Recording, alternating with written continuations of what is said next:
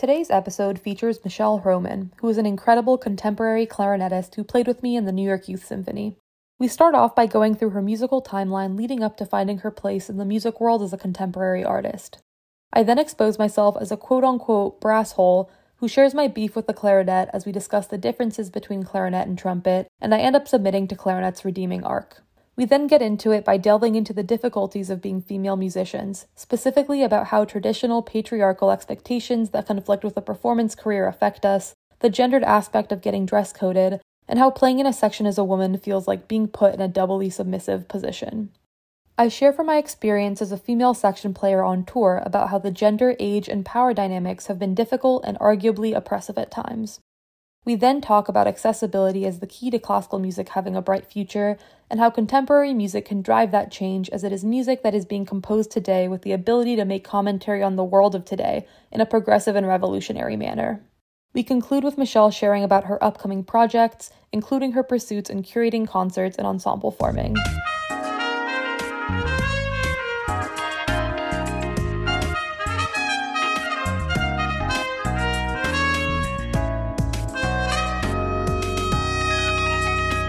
Hello.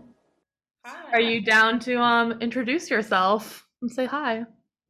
Yeah, so hi everyone. I'm Michelle Hromin. I'm a Croatian American clarinetist and I currently live in London. Amazing. How is London treating you overall? It's really great. I feel like the weather's been really nice here, especially, which has been really great.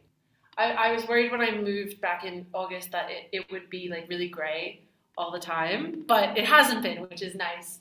But yeah, everything's really great. I'm a first year master's student at Royal College of Music, which has been really great. And we're based like right across from Royal Albert Hall, which is like such a treat to like walk into college every day and like see this really historic building. But yeah, everything's been really great. I really love it here.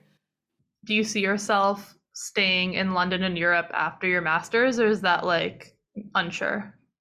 I'm sure my parents won't be super thrilled, but no, they're super supportive of it. But yeah, I do see myself staying, especially because I have a really large interest in contemporary music, and there's a lot of really new and exciting things happening here. In Really? addition, yeah, in addition to so much really great orchestral and chamber music opportunities. And I feel like even since I've moved and I've only been here a couple of months, I've had access to so many opportunities that I wouldn't have had otherwise. And I feel like there's just so much going on that it feels like the place that I need to be right now.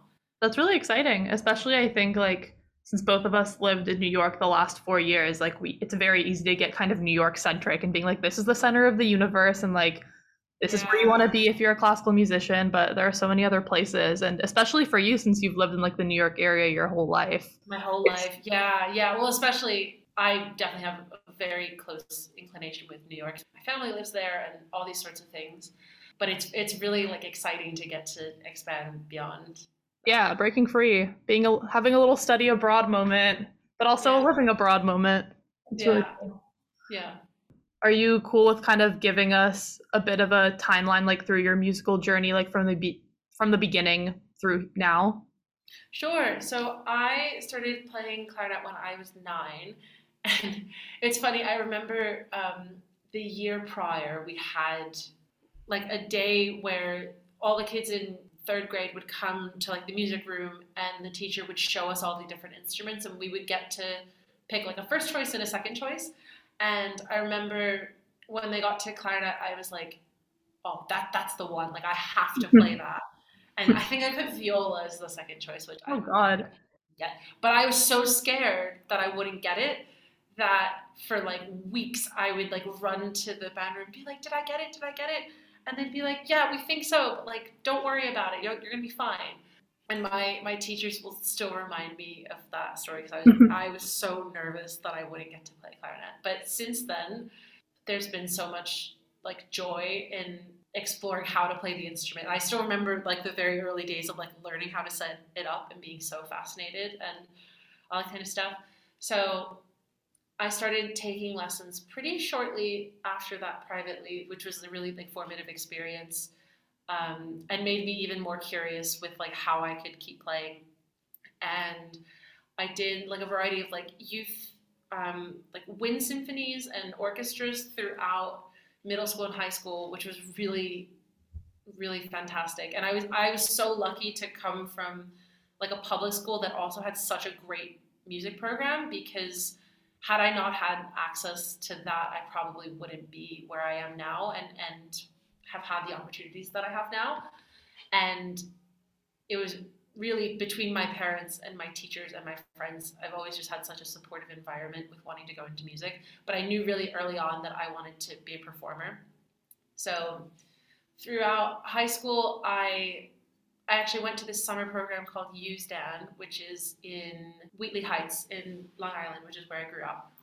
And I had some friends be like, "You should go. It's like a really great camp. There's a really fantastic clarinet teacher there." So I auditioned, and I was really lucky. I got like a scholarship to go, and the clarinet teacher there was Liam Burke. And I remember from like the first day I met him, I was like, "Whoa, this is like I knew I liked playing clarinet, but this was like, hold on, there's like a new treasure chest of stuff that I haven't learned yet." So for this like 8 weeks I was there, every day I felt so inspired and so curious, like I did when I was a child. And I started taking lessons with him and traveling into Manhattan a lot. And he put me in touch with my teacher, who I ended up studying with for undergrad, which was John Manassi. So the two of them really kind of shaped the next 4 or 5 years of my life going into like undergrad for me. Two like really fantastic educators and musicians, and now friends, which is really wonderful. And they always made me feel like really seen, and like I could really do whatever I wanted, and I could ask questions, and I could challenge ideas, and that my voice was really present in that space. And I ended up going to Manus for my undergrad, which was again really great. A really small kind of conservatory environment, and I studied with John there. And that was from 2017 to 2021, and obviously got a bit cut short because of the pandemic.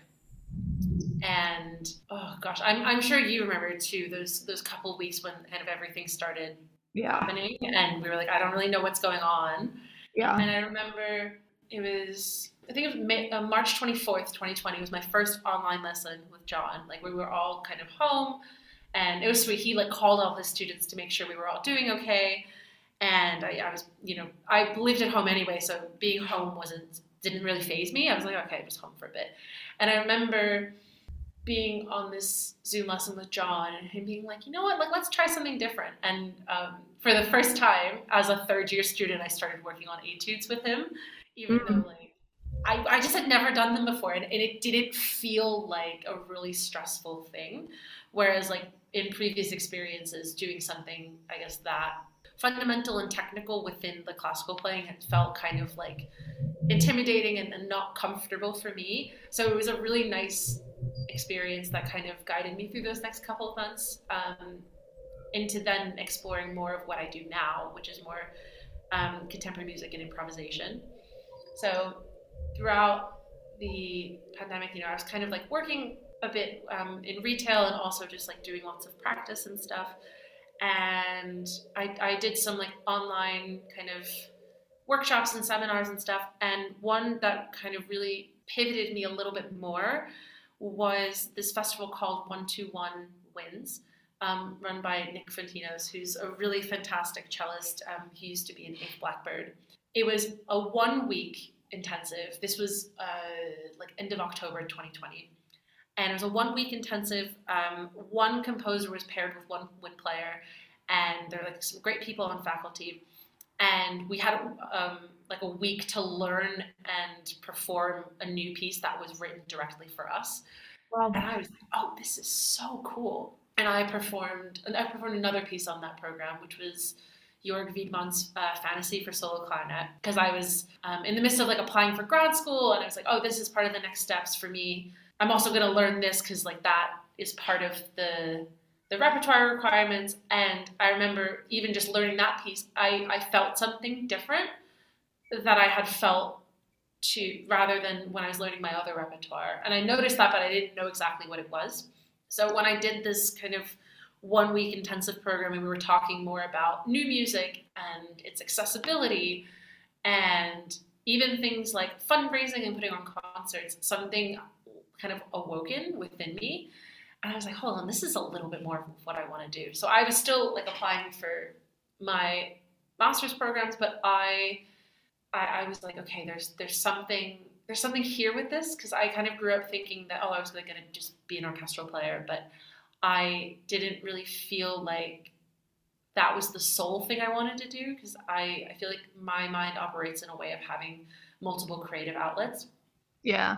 So when a couple months later, I kind of had all my like decisions, and I decided to go to RCM, and I was kind of like making some big transitions in my life, and I did 2 other programs that felt like this past year, which was the Fresh Ink Festival with the Fifth House Ensemble and the International Contemporary Ensemble Evolution, which are 2 programs I just highly recommend to everyone.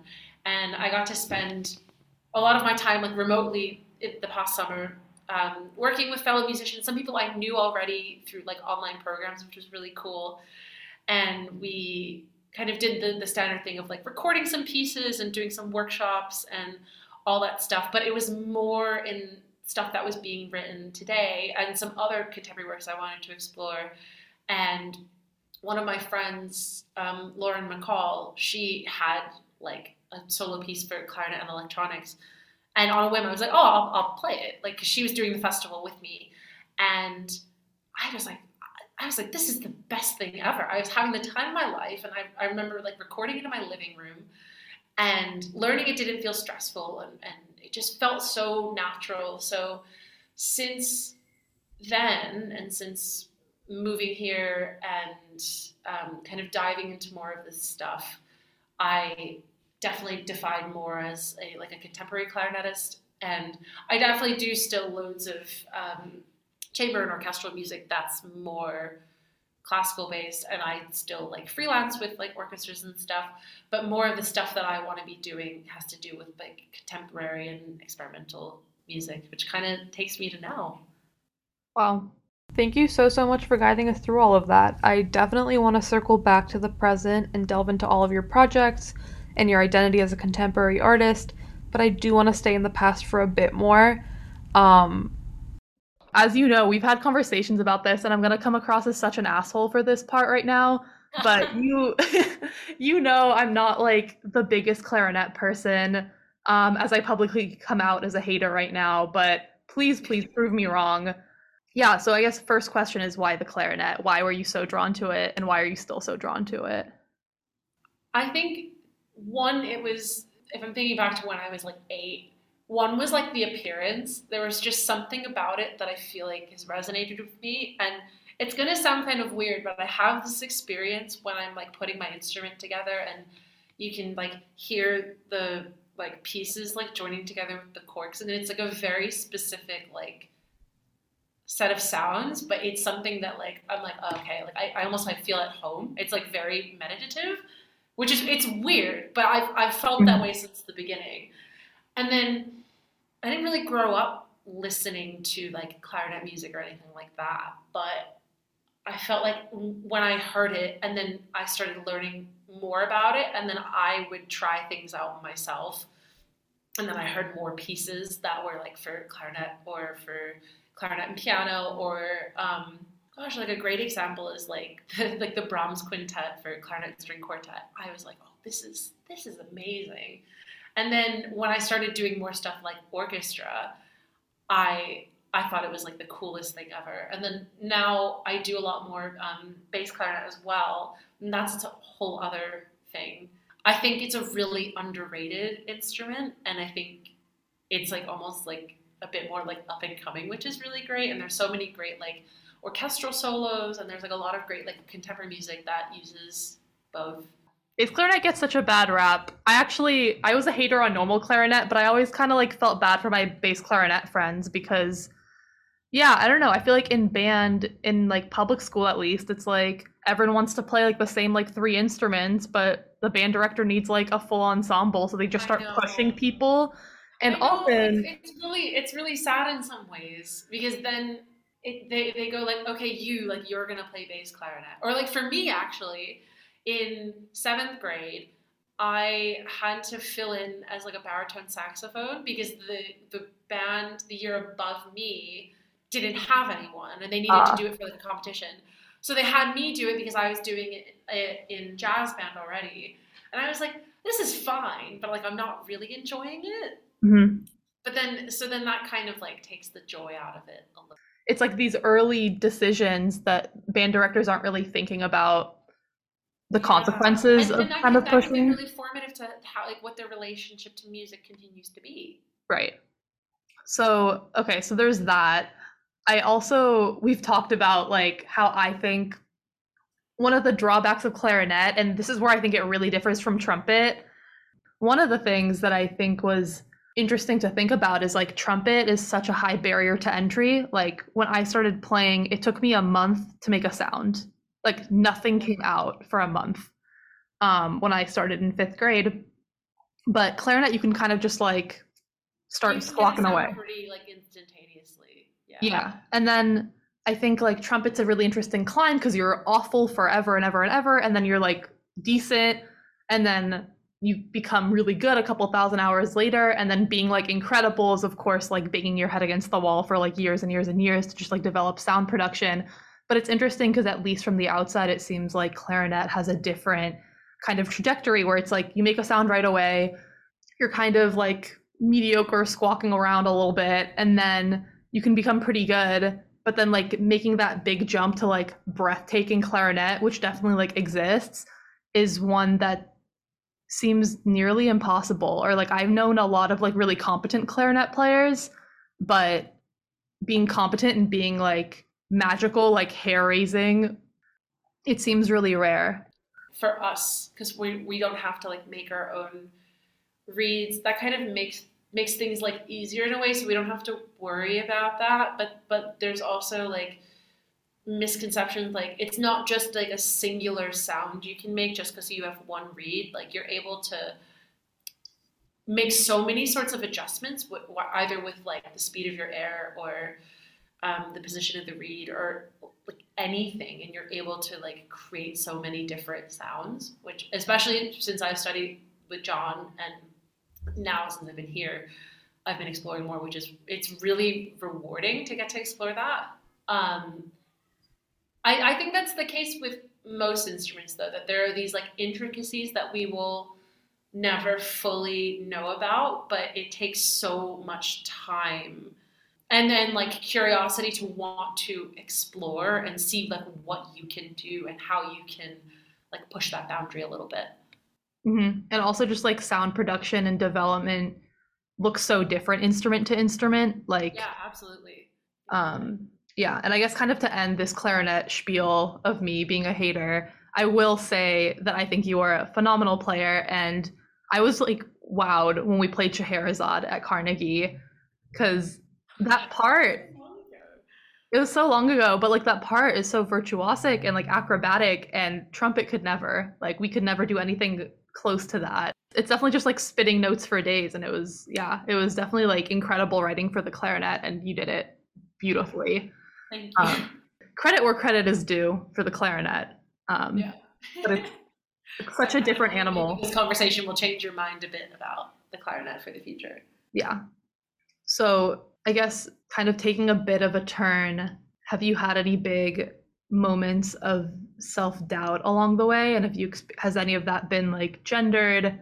I'm not super well versed in like the winds dynamics, as I've said, but I do notice like at the student level, there's a pretty good gender split, especially compared to trumpet. And also at the student level of trumpet, there's a much better gender split before you go pro. Oh, absolutely. Yeah. But I know the second you look at professional symphonies, it's a really male dominated split for clarinet as well. So like how do you kind of deal with that? And yeah, have you ever had any big moments of doubt? Sure. So I think that, especially when I was auditioning for undergrad, I had more self doubt because I remember some of my teachers saying, "Oh, like making it as a performer is tough. And I was like, oh yeah, I know. Like, but they were like, no, I don't think you know. And that scared me for a long time. And, you know, I think also for my parents, it was very hard for them to see me wanting to go into performance. And I think now even more I see why that's difficult. But it definitely, going into undergrad, I then felt scared and I felt more shy about my playing, and like I had to hide a little bit. And it didn't really feel gendered in any way at that point. But I think in like recent years, like a great example is I did a gig like 2 weeks ago, and it was for an orchestra for this like foundation, and I was sitting there for a second. I was on principal clarinet, and I looked around and I went, oh, this is the first time I've played in an orchestra where all 4 of the wind principals have been women. And then I thought, I shouldn't be so shocked by that. That should be happening more often. So I think definitely when I think in terms of like orchestral playing and moving forward in that way, it's still like extremely difficult. And I think these institutions are definitely making so many strides towards more equity within the field, but I think there's still a really long way to go. But I have sometimes felt like I remember doing an audition a couple of years ago. It was actually right before the pandemic, and I remember sitting and I was, I think, maybe one of like 3 or 4 women in a sea of kind of men auditioning for this job, and none of the women ended up advancing. There was maybe like 8 or 10 people that advanced. It was for like a bass clarinet job, and they ended up hiring no one anyway, which was, I think, the funniest thing of it all. But then, like, thinking about it, it was like, is there something like female about the way we sound? Like I don't know. And then now when I've been thinking about kind of just like what it means to be a woman and like what we're told inherently as women, and then like how that can inform music making, has been like really interesting. It's still weird. There definitely is progress, especially as like a female wind player, but sometimes I definitely still feel it, that like, oh, I'm a female musician, I'm not a musician. So I'm like, that bit is at the forefront, and like if there was equity within the sector, we would all be musicians. You know what I mean? Mm-hmm. And I think it's really interesting too what you were talking about, like that fear factor kind of going into college, because I got a lot of that as well. And I don't think that was like pointed at me because I'm a woman, but I think those words, just in the way that we're kind of like encultured and socialized as women, I feel like, I don't know, I think those words kind of carry farther with women. They're like, this is going to be a very like unstable lifestyle and it's not going to be easy. And if like one day in 10, 20 years you want a family, like you're going to be working at night and you're going to be able to support people. That's been a big thing of it too, is definitely the conversation of like, oh, if you want kids, and that's fine. Like, but I don't really hear people saying that to men. Right.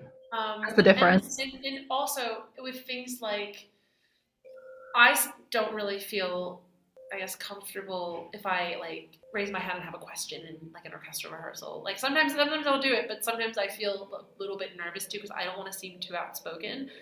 But I don't think I've ever seen a man or anyone have that same sort of fear. And maybe that is because of the whole gender politics thing.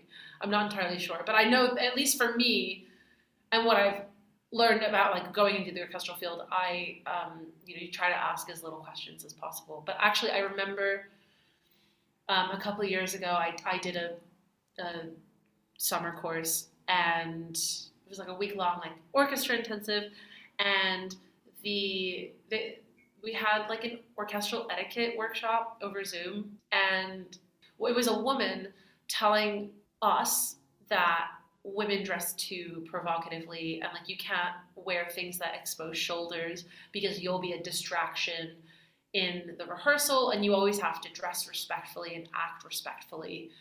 And I remember like feeling almost sick to my stomach. I was like, sorry, I think it was 2020 at the time. I was like, am I actually sitting and witnessing this? So I remember asking like a question.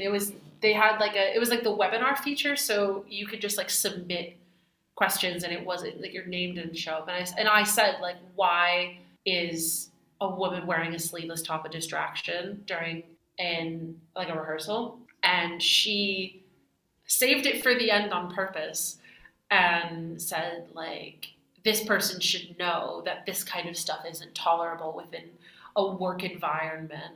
And I just thought how limiting that is in so many ways. Like, I'm sorry, I didn't realize that the clothing I wear determines how I'm going to play this solo in Petrushka or anything like that. And it was so infuriating because nothing during that workshop was targeted towards any of the men or towards how they would appear in any like way, shape, or form. Right. Also, like, have you heard of Yuja Wong, like the biggest badass in all of classical music, I who know. wears like she wears like mini dresses and has a pixie cut and is a total badass? Well, yeah, Like, yeah, I've been dress coded so many times. Like, this is a recurring theme. Before even stepping out on Carnegie's stage, like our executive director pulls me aside and is like, "No, like there's a sheer part on like your sleeve on your shirt, like you need a cardigan." I remember that. Or like those leggings aren't like opaque enough or whatever. Like this has happened so many times in high school too, and I'm like, this definitely feels gendered, and I'm not trying to like be provocative right now. I'm Right, just you're just trying trying to to be comfortable. comfortable and confident and all Yeah. these things. I'm like, I felt so much more uncomfortable once I had like a really scratchy, warm wool cardigan on that Yeah, like made my or if outfit look really someone's like stupid. pointing out to you like, "Oh, this doesn't fit." Like you're the one making everyone uncomfortable, and you were like, "Oh, but I was just being comfortable. I didn't realize anyone noticed." Yeah. Yeah, and like 2 minutes before you go on stage and they're like play in front of a couple thousand people and you're just kind of like out of it.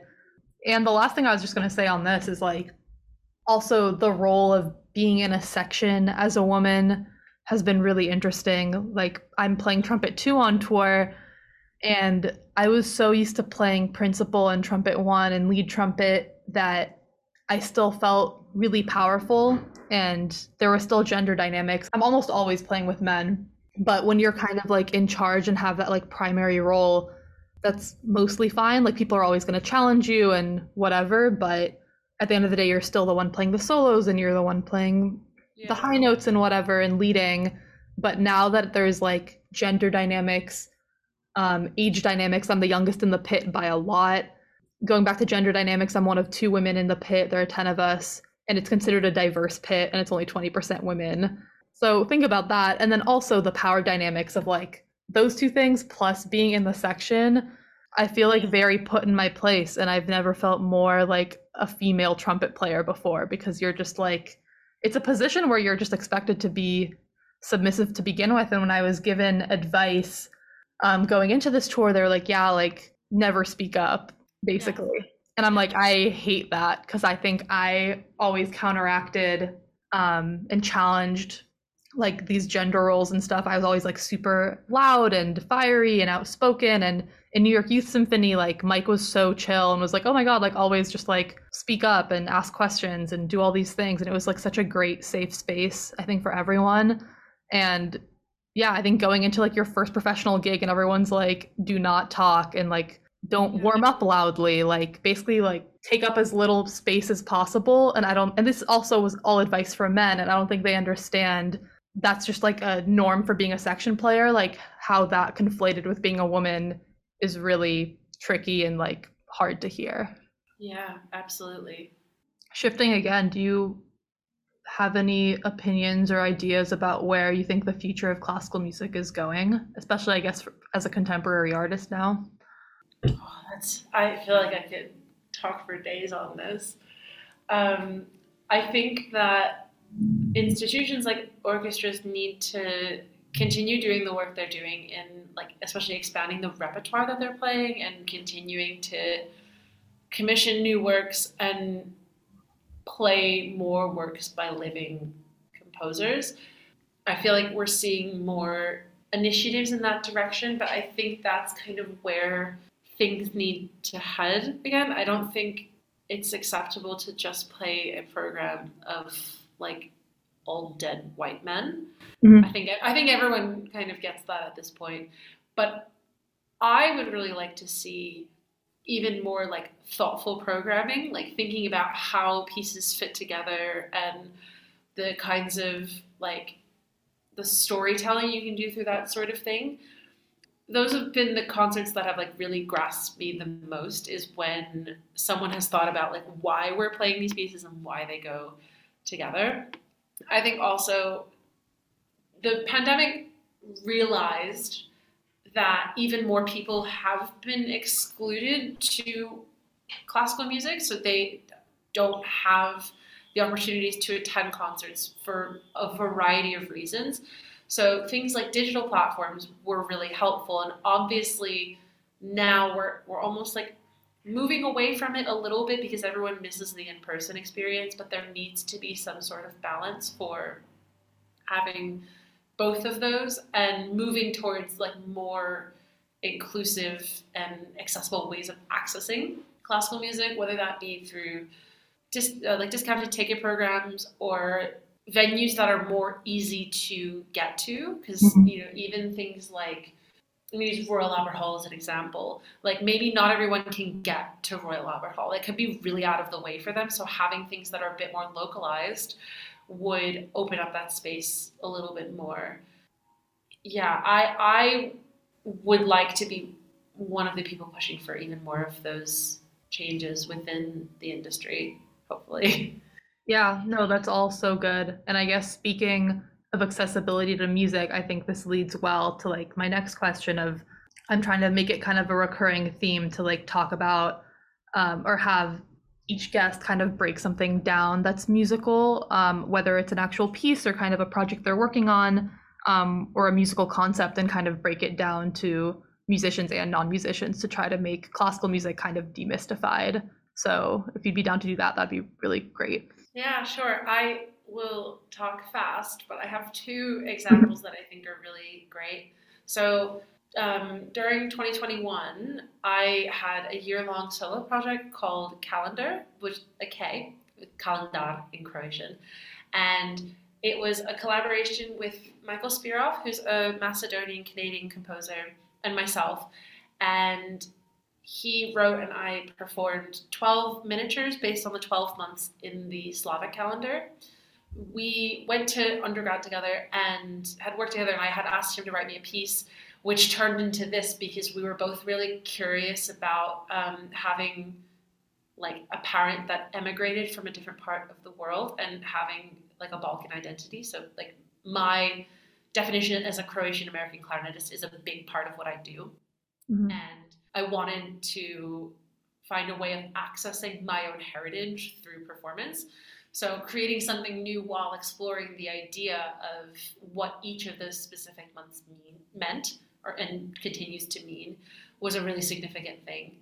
So something like February means, it translates literally to um, the month in which the days grow longer, which is really like poetic and beautiful. And a lot of the translations for the months are relate back to like agricultural and like weather patterns throughout Croatia and throughout kind of the Balkan area of the world. So putting those out every month, like on my Instagram and on my website, was really great. And we turned it into two EPs that are available on Bandcamp. And it was a new thing for me to kind of push myself as a solo player, but then to be working on something, because they were miniatures, they were about like a minute or two each, and to share this like small chunk of like something that I worked on and something that Michael has worked on as well, and also speak about like what this month means literally, and then what it means to us, was a really helpful experience in thinking about how I communicate about music to like larger audiences. The Yeah. second example I have is I curated a concert at RCM recently called Fostering Community, and it was part of their Catalyst concert series. It's a new initiative for students to put forward works by like underrepresented and underperformed composers. and they wanted us to explore issues of social justice or heritage or anything like that. And I chose 2 pieces based on migration. And one piece was Babylon on Our Own by Alexandra Vrebalov, who's a Serbian composer who now lives in Brooklyn. And 2 Suitcases by Mary Kiyumjian, who is an Armenian-American composer. And her the piece itself is extremely haunting and really relevant to everything that's going on with Ukraine right now. But it tells the story of her parents traveling with like 2 suitcases and their infant child from Lebanon to the United States. And there's like spoken text in the background in Armenian and in Arabic and in English that tells the story. And basically like the process of applying to do this concert and thinking about, okay, why do I want to put these 2 works together, and putting that into words was one really like transformative experience. And then getting the people together and rehearsing it and talking about the music with them was another really transformative experience. Then combining, we used electronics for both pieces. So that was a whole other thing because not everyone has worked with electronics before. And then the final element was like the marketing of the concert, and then the speaking to the audience about it, and later on like having like discussions with audience members about the nature of the pieces and everything like that.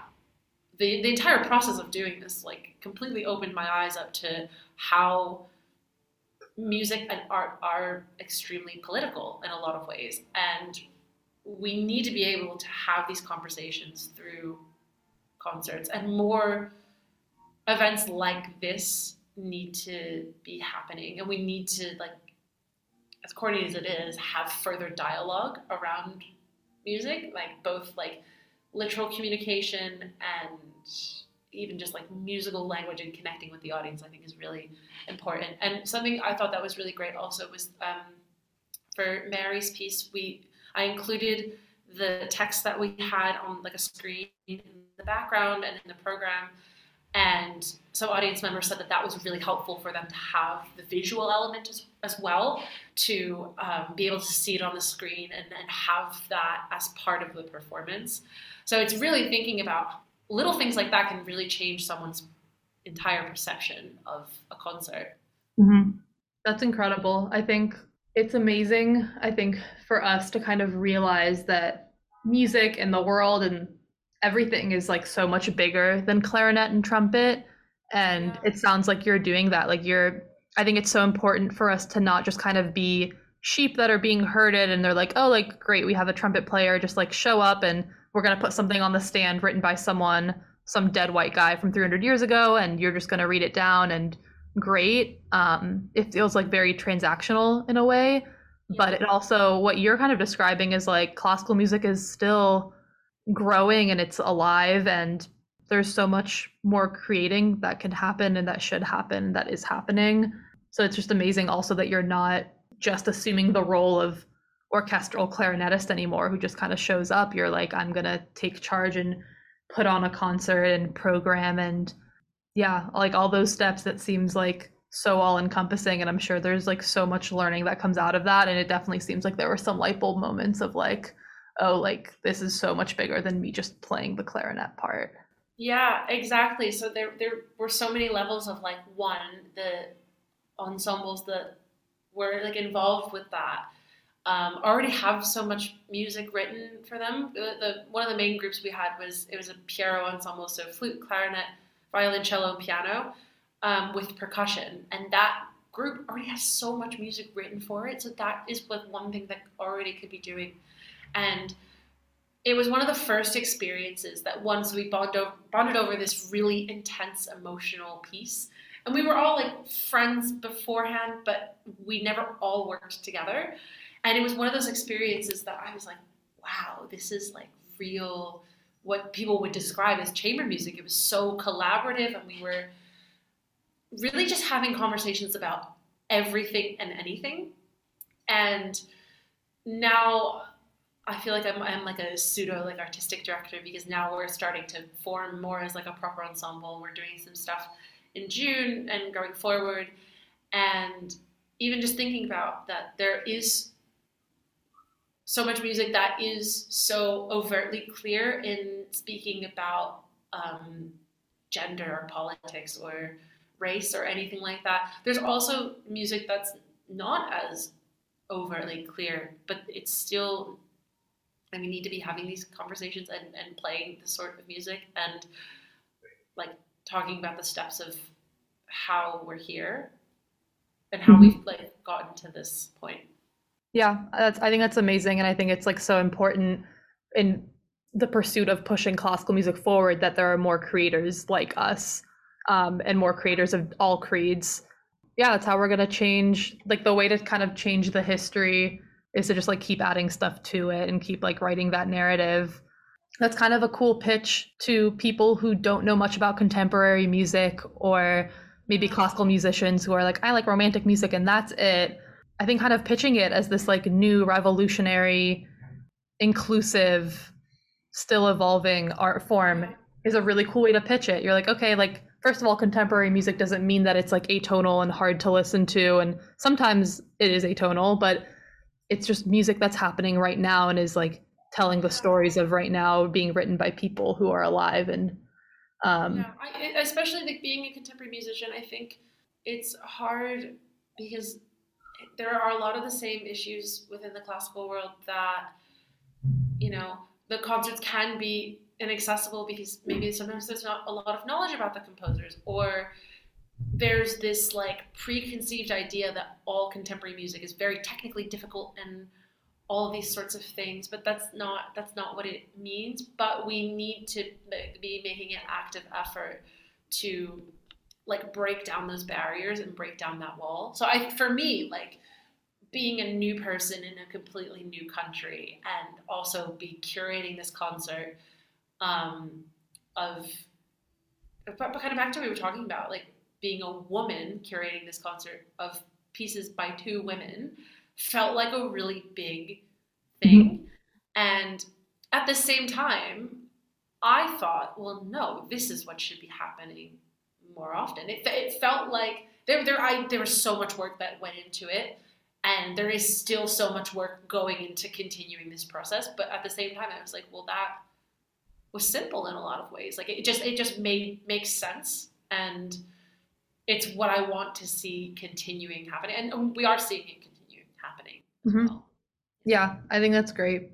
Well, thank you so much for your time. I have one question left. I guess I just wanted to plug any things that you're working on right now. I know we were talking before we started recording about the ensemble that you're kind of putting together, and just like any long-term goals would be awesome. Sure. So we're in early stages of ensemble forming. I've been selected to curate another concert at RCM as part of Festive All, which is a like chamber and orchestral kind of festival celebrating diverse and underrepresented composers. So we will be doing a program featuring works by Julia Wolf, Vijay Iyer, Inti Figures Visueta. We're going to do Mary Kuhn-Jean's piece again because not a lot of people got to hear it.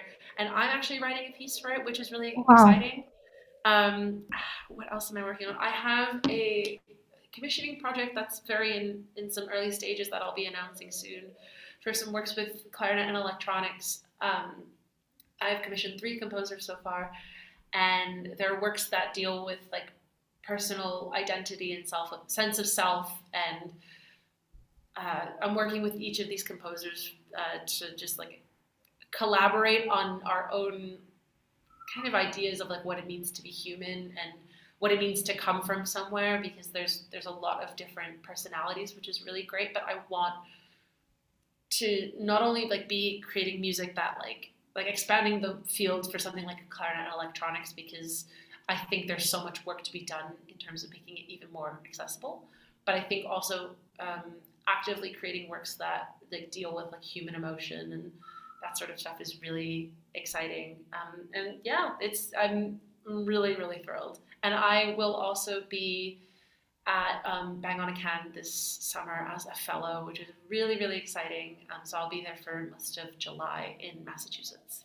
It's really exciting to see you kind of take on like roles of leadership and creation and like curation and still crushing it at the clarinet, but just like blossoming into this like well-rounded musician and person like in that industry. And yeah, it's amazing to see. And I also can't wait to hang out in a couple weeks. Yeah, I know. Little reunion in London town. So it's going to be great. Yeah. But yeah, I just wanted to thank you so much and love you and adore you. And we'll see each other very, very soon.